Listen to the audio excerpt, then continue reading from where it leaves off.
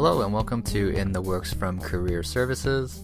We're happy to be joining you again on our still fairly new show, where we talk about all things job search and career related. So if you had missed the first show and wanted to catch up on it, it is available on our website at ucalgary.ca/careers. My name is Lawrence Chan, and I am joined with David Cataford, and we both work with undergraduate students. So David, it's January, it's a new year. Have you made any New Year's resolutions?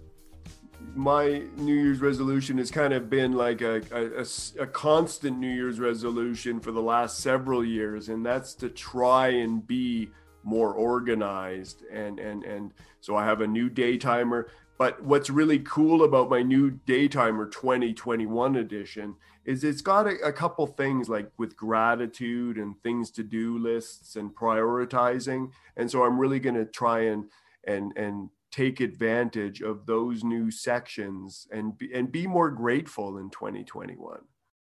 That sounds like a good planner. For myself, last year I kind of started to focus on that gratitude piece as well. So that's something I want to keep doing this year.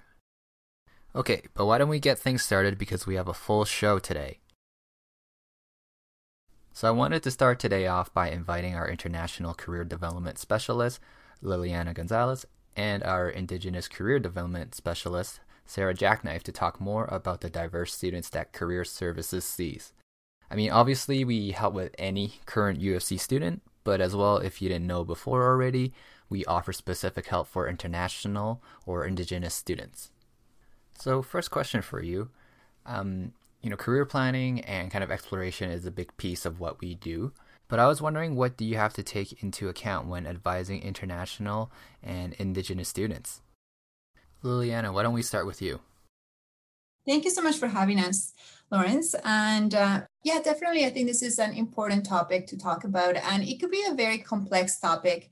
Even when it comes to the term culture, it is very multidimensional. So when we think of culture, it encompasses not just your ethnicity, but it could include things like religion, level of education, age, so many different factors. And so each individual is going to be influenced by all of these facets, and that plays into making a career decision or trying to find a job.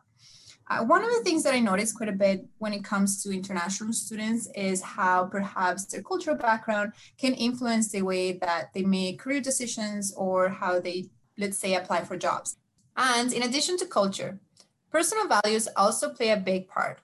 And so each individual is going to have unique values. And so, for example, for some people, it might be prestige, right? And so having a prestigious career or a career where you feel like family members are going to respect you in that sense. And so that could be important for some people. For other people, it might be financial stability. Let's say for others, it might be helping a community. And so I think the values will depend on each individual, but then you might notice similarities depending on culture as well. And while so far I've talked about the individual student and their culture, every single company is going to have their own culture. And so we cannot generalize and think that in Canada, every workplace is going to be the same, but just think about how each workplace is going to have their own workplace culture. And that's something that we try to talk to students and coach them on so that they are successful in the workplace. And for you, Sarah, what have you noticed in working with Indigenous students? Yeah, I think for Indigenous students, this is a bit of a generalization, but something I've noticed quite a bit is that a lot of Indigenous students are interested in going into a career, often are in a program with a desire to help their community or empower their community. And so oftentimes they feel like when they're thinking about career development or the next step, there is a question of how will this benefit my community, or how will the skills that I'm learning benefit my community? And in some cases, there's also a desire to move back to their community after they're done their degree. And so I think there's a need for employers as well to be open and aware and being willing to provide those type of opportunities.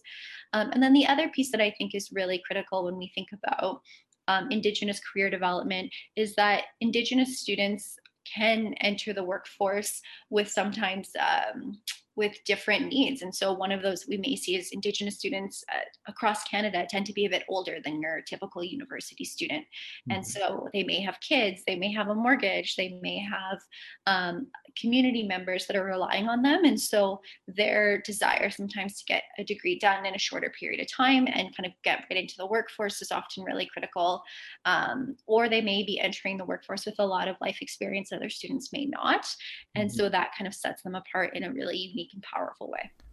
Right. And those are some great points that you've brought up. So I know for us, we often promote assessments and other tools to help students understand themselves better and to kind of, see what they're striving for. But again, since you work with such diverse students, have you had to employ or use kind of more different or creative methods in order to create that career plan? I think each appointment, every time we meet with a student, typically we try to individualize it to each person. And so what that means is we customize it. We try to identify first what's important to them. So if, let's say, family is important to them, or let's say the community is important to them, we try to embed that into the career planning process. But I think generally we try to look at not only values or personality, we also try to think about the interests that they might have, and also some of their goals. And so, for example, for international students, it is oftentimes one of the goals to be able to graduate from a program and perhaps apply for permanent residency in Canada. And so if they have that plan, perhaps they need to consider what the requirements are. So for instance, depending on the type of permanent residency that they might want to do, they need to learn about what are some of the work experiences that they might need. And so working backwards, that can be useful. And so, for example, gaining Canadian experience before they graduate, that can help them with that process.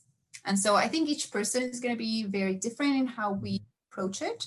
But I think being mindful of all of these cultural factors and even their experiences, that can influence how we approach the career development process. Another thing I wanted to mention too is that when it comes to international students, sometimes if English is their second language, this could be a barrier if, let's say, they haven't practiced fluency or they haven't practiced communicating orally. And so sometimes, let's say they have a great GPA, but then when it comes to the interview, when they need to talk about their experiences, they might have some difficulties there. And so what I get them to do is to practice their fluency, practice by doing mock interviews. And another thing to note is that we are not trying to get rid of any accents. I think having an accent is fantastic. I think it's part of your heritage. It shows some of your cultural background, but it's more about pronunciation. So being able to pronunciate the words in a way that people are able to understand you. I think that's where we're trying to get students at. Mm-hmm. And what about you, Sarah? One of the things that I've found has been the most helpful is really thinking of it more of as relationship building. So a lot of the times when I do have career development conversations with students, there's almost a sense of informality and kind of almost like an organic nature where I used to work at the Writing Symbols Lodge pre-COVID and just sitting and having lunch and kind of just starting a conversation, and it kind of just naturally career development kind of just integrates. And so that's something I found to be really, really helpful. And instead of having it really prescribed and this is when we start, this is when we end, kind of thinking of it more of sharing stories and just really getting to know the person. Yeah, I know what you mean. I mean, we definitely welcome it when students follow up with us and kind of just have a check-in here and there and just to get an update from them. Okay, so now the last question for you. From kind of the employer's perspective, what are some qualities or advantages that international or Indigenous students bring? I would say definitely for international students, having the international experience. So regardless of if they've worked professionally in their home countries or other countries, or if they haven't, they still have developed intercultural communication skills. And so the ability to communicate with people from different cultures, that is a big asset. And as we know, Canada is very multicultural. And so having this skill, it's very useful. Another thing too is oftentimes they do speak more than one language. And so that can be very beneficial, especially if they're dealing with people in the company or different stakeholders that speak a variety of languages. Also, research has shown that people that have international experience, they're able to have a more creative mindset. And the reason why is because they're able to view situations, they're able to view projects in a different perspective. And so they can bring that to an organization and it can be an asset. And then another thing that has been seen is that international students bring a sense of maturity. A lot of times, sometimes they have to live independently, right? They have to be able to manage living in a different country. And so having the sense of maturity is also an asset when they are applying for jobs. Mm-hmm. Yeah, and that kind of, like Sarah, that sounds like a point that you've kind of raised up a bit too for Indigenous students. Like you said, sometimes they tend to be a little bit older. Yeah, absolutely. And I think sometimes students are a little bit worried because maybe their work experience in the past doesn't completely align with where they decide to go after their degree. But it can be really, really powerful. And I think that's where we come in terms of helping them figure out how do you put that on a resume, or how do you show, talk about that experience in an interview. So it can be very, very, very powerful for sure. Mm-hmm. And I think just in terms of Indigenous students, there's certainly a move across Canada, kind of post TRC era, of really thinking about how to hire Indigenous students and Indigenous employees into companies. And so I think Indigenous students, there's certainly a lot of opportunities for them. And I think one thing that we're seeing that's really powerful is that once an Indigenous student gets in the company, if they're happy, they're in such a privileged position to also create more opportunities for future generations, and also help, if they're comfortable, the employer maybe be aware of how to make their company more inclusive. And so it can be a bit of a scary position, I think, for some students. They might be the first Indigenous student a company has hired, but when they think about the impact they have, they're really opening the door for more future Indigenous students. And so it's almost an automatic way to be kind of a role model and a leader within a company, within an organization, and that's going to have impacts that'll be felt for a long time. So I think that's something I would encourage Indigenous students to think of as not necessarily something negative, but also something really, really powerful. Yeah, those are some really good points, and thanks for sharing that broader perspective. I mean, I know we work together, but, we don't always talk about that on a regular basis. So thanks for sharing that. Okay, now let's go into our next segment, Real People, Real Careers. This is where we interview a professional and ask them questions just about their career. So what they're doing and how they got there. So David, why don't you introduce this month's guest? Okay, well, today we're going to be interviewing Deanne, and she works as a counselor in Ontario, and she helps all kinds of folks, individuals, couples, and families. When she started her career, she didn't expect to go into counseling at first, but later realized her strengths for listening and asking questions was actually a great match. Everybody deserves space and opportunity to talk through things that are bothering them, and Deanne is happy to be the person that listens. We hope you enjoy the interview with Deanne and myself, David Cataford. So when did you realize that what was your aha moment? Like, what was your, hey, I think I'm good at this. I think I can do this. Like, when did that happen for you? So when I first started in counseling, this was through my master's program at York University, in my master's of social work. And I was working, as part of my program, we have practicum placements. And so I applied to Family Services, York Region, because, this was the time for me where I was like, okay, I need to know if I'm good at this or if I'm not, because I know all the things that I'm already good at. And this was the last one that I was like, okay, I really need to know if this works for me or if I'm not really good at this. And I think it was through my first day, we had training with one of our senior counselors, and he basically said, all people really need is to know that you're there and that you're willing to understand and listen to their story. And I think for me, that was a really big thing, because in my head, counseling for me was like, okay, I need to know all of these theories that I learned in school and know exactly what to say, when to say these things. And I remember my first few clients as a student realizing that they just need somebody who has that space for them to really listen and to just ask questions and be interested in who they are. For me as well, I do that in my regular life, so I didn't really think that was a skill that you could use. But realizing, wait a minute, this is something I'm actually good at. And so Through that, I really realized my ability to just sit with somebody and impact them in that positive way, and knowing that somebody's actually there for them, that someone's listening to their story. Tell me, let's go back a little. Let's go way back. Like, what was, when you were younger, what was sort of your career plan kind of before you went to university and post-secondary? What was your plan? Did you have one? It's funny. So growing up, I played a lot of sports.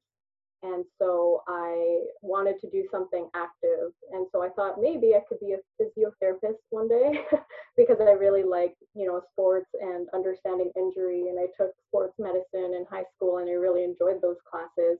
But as I applied to university, I got into like a kinesiology program at U of A, and at UC, I applied to this other program that I don't think very many people know about. It's a very small program. It's called the Bachelor of Community Rehabilitation and Disability Studies, which is a section of medicine stream, but no one knows about it. It's like the one program no one really talks about. I randomly applied to that because I thought, okay, like I'm familiar with disability studies. My mom worked as a supportive roommate for this lady who has a disability, so maybe I'll just like apply to that, but I probably won't accept that. And so what this one was by chance that I just ended up choosing, hey, let me just like see what this is about. It kind of started this trajectory of where I'm at now. And so for me, that was the beginning point of learning how much I really enjoyed learning about people. And so that was the beginning step for me in my education. Okay, so what did you gain from your education? Because like a lot of students are like, well, I don't know what I gained from my education. Like what did your undergrad education do for you? My first degree, actually, from my first year, we had practicum placements, so basically an unpaid internship from the very first year all the way to the end. And so that was incredibly valuable because as part of my first program, they really told us to try a lot of different sectors to ensure that we had a wide range of different populations that we worked with. So I think my first practicum was at the school board as well as like an early intervention nonprofit. And then I worked in like a day program for older adults who had dementia. And I also worked for the government as well. So that was another mandatory practicum placement for us, was that we needed to know what it was like to work in government or like a macro level type of practice. And so by being able to be exposed to a lot of these different things, it really helped me figure out, okay, this part I kind of like, but also I like these aspects to it. And so through my education, my entire education experience, I think one of the biggest things that no money can buy for me is that valuable practicum experience, because I also got it in my BSW and my MSW. But did you have like a bad internship or a bad placement? Like, because we can talk about all the positives. Like, yeah. You... I definitely have had some internships. I always think of bad internships, not necessarily as bad, but for me, not the right fit, right? Like I really learned who I was when I worked in child and family services, children's services now. And I really learned a lot about the system and what that meant. And for me as a person, I think I really struggled with being a social worker and being in a position of power and knowing that I can like impact someone's life so significantly. And so for me, that I knew that wasn't a strong point for me. Some of my classmates really enjoyed being able to create positive impact in the ways that they work with people. But also another piece is some internships were better than others because of the level of support that I got.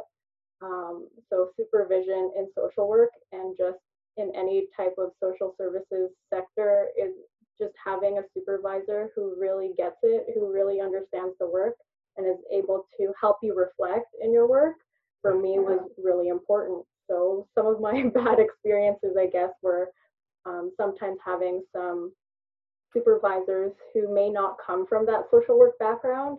And so it's hard to connect and help them understand where I was coming from in terms of how I was doing my work. Okay.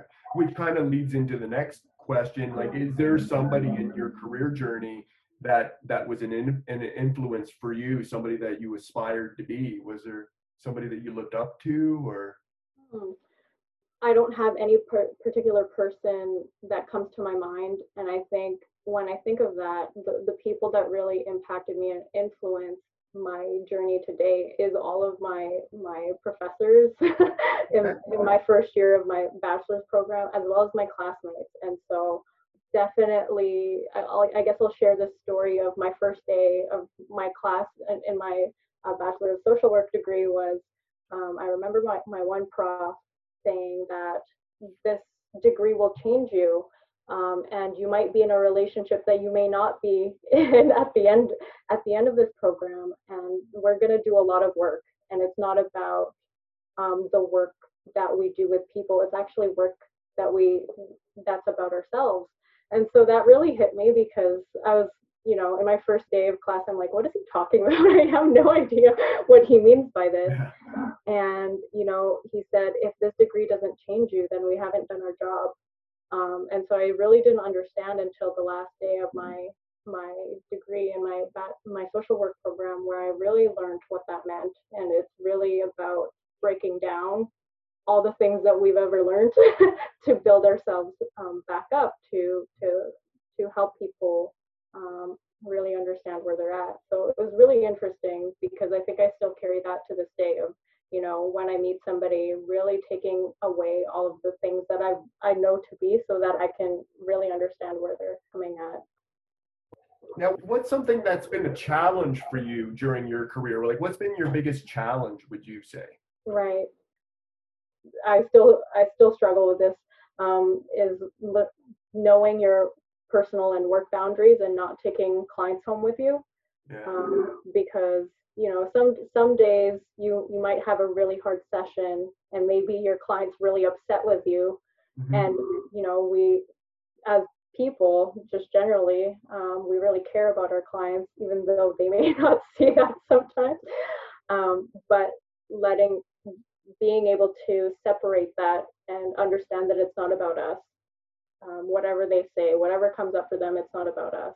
And finding ways to take care of that part that feels like, it's a personal thing, but it's not. Like, things that come up for clients, it's usually not about us.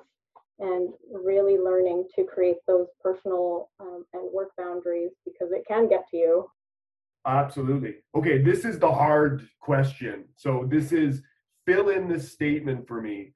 Don't go into this career path if you ... Okay. I think the biggest one that stands out for me is, don't go into social work if you're not willing to do the work yourself.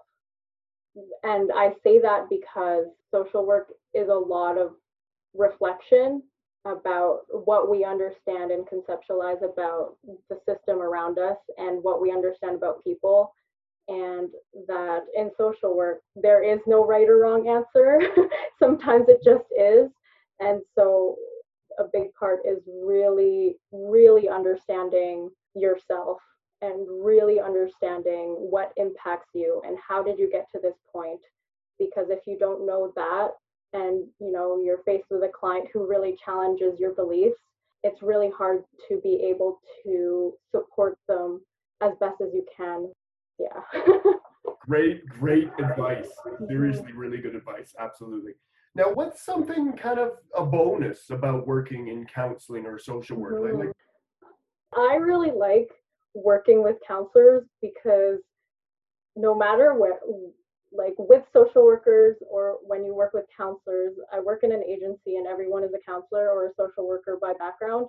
And so when you have, what's interesting is that you could probably talk to anybody and they're just going to kind of counsel you in a way to help you through your problems. And they're really empathic. So I think it's really interesting working with a bunch of social workers and counselors, because they know. It almost always feels like they know exactly what to say and what questions to ask you, even though you may not be looking for it. And it's a really supportive environment for sure.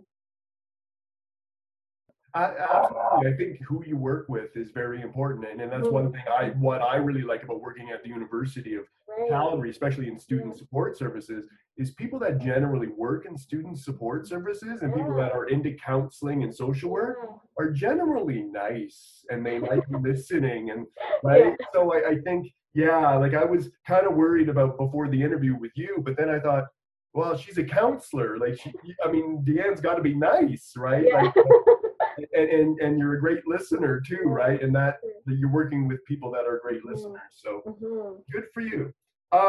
Okay, now this podcast is for students. So what are some tips you would give a graduate student right now or somebody entering the job market? I think something that I wish I had done earlier, if a student is still in school or still trying to navigate what to do next, I think one of the things that I wish I had done when I was in school is, if you do have internships, maintain those relationships with whoever it is at that internship. You never know how that relationship might be helpful later on, or maybe they know somebody who can help support you in whatever it is. And also, try a lot of different jobs, or even just look into things you may not have ever considered, because you'd be surprised that there are a lot of different things that out there that may fit for you. And learning and researching a little bit more about what it is so that you get a better understanding of if it's the right fit for you. And especially reach out to people to just go for coffee and just ask them, hey, like, what's your job like? What do you do on a day-to-day basis? And people are usually pretty happy to just share the things that they enjoy about their jobs, and maybe the things that they don't enjoy as much. And so definitely build relationships. Yeah, and you never know. Networking is kind of never stopping, right? And exactly. I think maintaining and helping your network out too, I think is very important too. Yeah, for sure. Well, thank you so much. Like, my goodness, this is great. Like, I think you shared some fantastic information, and I think you're doing great work, and I wish you the best and success, and we'll see you later. Yeah, thank you so much. To listen to this interview again or other guest audio, you can go to ucalgary.ca/careers. So now I guess it's time to wrap up the show. And unfortunately, today we don't have time to do any of our fun segments, but instead we'll spend a little time to highlight a few of the main events that we have coming up. And so we have two big career fairs at the end of this month. The first is the Education Career Fair, in which a lot of school boards come to, and that one's taking place on January 26th. Primarily, it is intended for Bachelor of Education students, but I would say if you're not in that program, but you're considering a career in teaching, then this would be a really good fair to attend. And the other one is the Winter Career Fair, which takes place on January 28th. And that fair is open to all students. It's good for looking at summer opportunities, co-op, internship, and so on. Okay, so David, in a minute or less, can you give us a few tips? Here's some tips for some career fairs. Do step 1, step 2, and step 3. And step 1 is doing your research and preparation a little bit, kind of finding out who's going to be coming to the career fair and who do you want to get connected to. Okay. Step 2 is really showing up and showing up virtually, obviously nowadays, but showing up and making a connection with somebody at an employer is part 2. And then if you are able to make a good connection with somebody, then make sure you follow up with them. So that's step 3, is really follow up and follow through. Okay, perfect. Thanks for that. Hopefully we'll see everybody at the fair. Virtually, that is. Can't forget that. But that does it for today, and we'll talk to you next time on In the Works.